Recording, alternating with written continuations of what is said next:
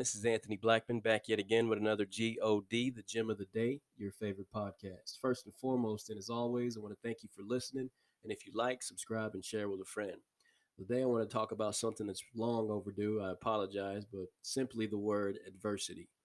Adversity means misfortune or difficulty. And right now, we could learn a little something about going through adversity.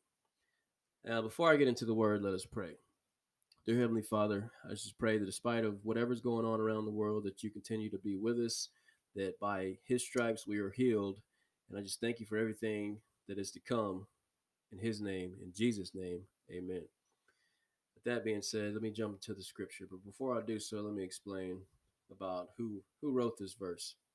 Now, Solomon was the wisest man besides Jesus to ever walk the face of the earth. He was also the son of David, one of the greatest kings who set the standard for the kings. He kind of raised the bar. He was a man after God's own heart. Okay. So Solomon was David's son. And we're all God's children, right? Abba, Father. He's our daddy, right? All right, now keep this in mind as I go through these verses. Proverbs 24:10, which Solomon wrote, it says, if you faint in the day of adversity, which is misfortune or difficulty, it says, if you faint in the day of adversity, your strength is small. Now, why is that important? Let me read it one more time. If you faint in the day of adversity, your strength is small. If you faint, if you fall out, if you tap out, if you quit, if you give up, if you cry out and say, hey, man, I can't do it, there's no way, you just, no faith whatsoever, your strength is small.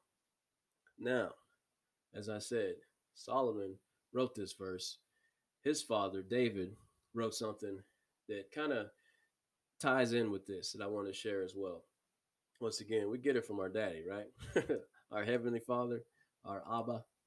Let's see what David says on Psalms 27. He says, the Lord is my light and my salvation. Whom shall I fear? Question mark. If the Lord is my light, my salvation, whom shall I fear? That's what he's saying. What do I got to be afraid of? Now, which is funny, when we were younger as kids, boys slap boxing, playing around, we'd always kind of tap our friend next to us and say, all right, go handle my lightweight. Like, yeah, you go get him, Now, that's one of those things that I kind of think about, like, what if that was God? You tap God and say, go handle my lightweight. Go fight this guy for me, right? Now, in a sense, that's exactly what it is, because the scripture says the Lord is our vengeance. Like, he will fight for us. He goes before us, right? So you can come to him to the throne of grace boldly and say, Lord, I need you to move on my behalf. I need this right now. The Lord is my light, my salvation. Whom shall I fear? What shall I fear? Because I know you're with me. I can come to you and say, Lord, go before me in Jesus' name. Every time. That's what the scripture says, right? Now, this is the same verse, Psalms 27. This is what else David says about this. It says, the Lord is the strength of my life. Now, let's go back to what Solomon says. If you faint in the day of adversity, your strength is small. But right here it's saying the Lord is the strength of your life. So it's basically saying you have a little God if you faint in the day of adversity. You don't think God is big enough to handle your problems, despite of what it is, despite of what it looks like. I'm going to keep reading. It says, when the wicked came up against me to eat up my flesh, my enemies, my foes, they stumbled and fell. He says, my enemy stumbled and fell. It says, though an army encamp against me, a whole army encamp against you. Picture this. You're surrounded by an entire army. It says, my heart shall not fear. So they ain't worried about nothing. They ain't worried about nothing. Let me stop.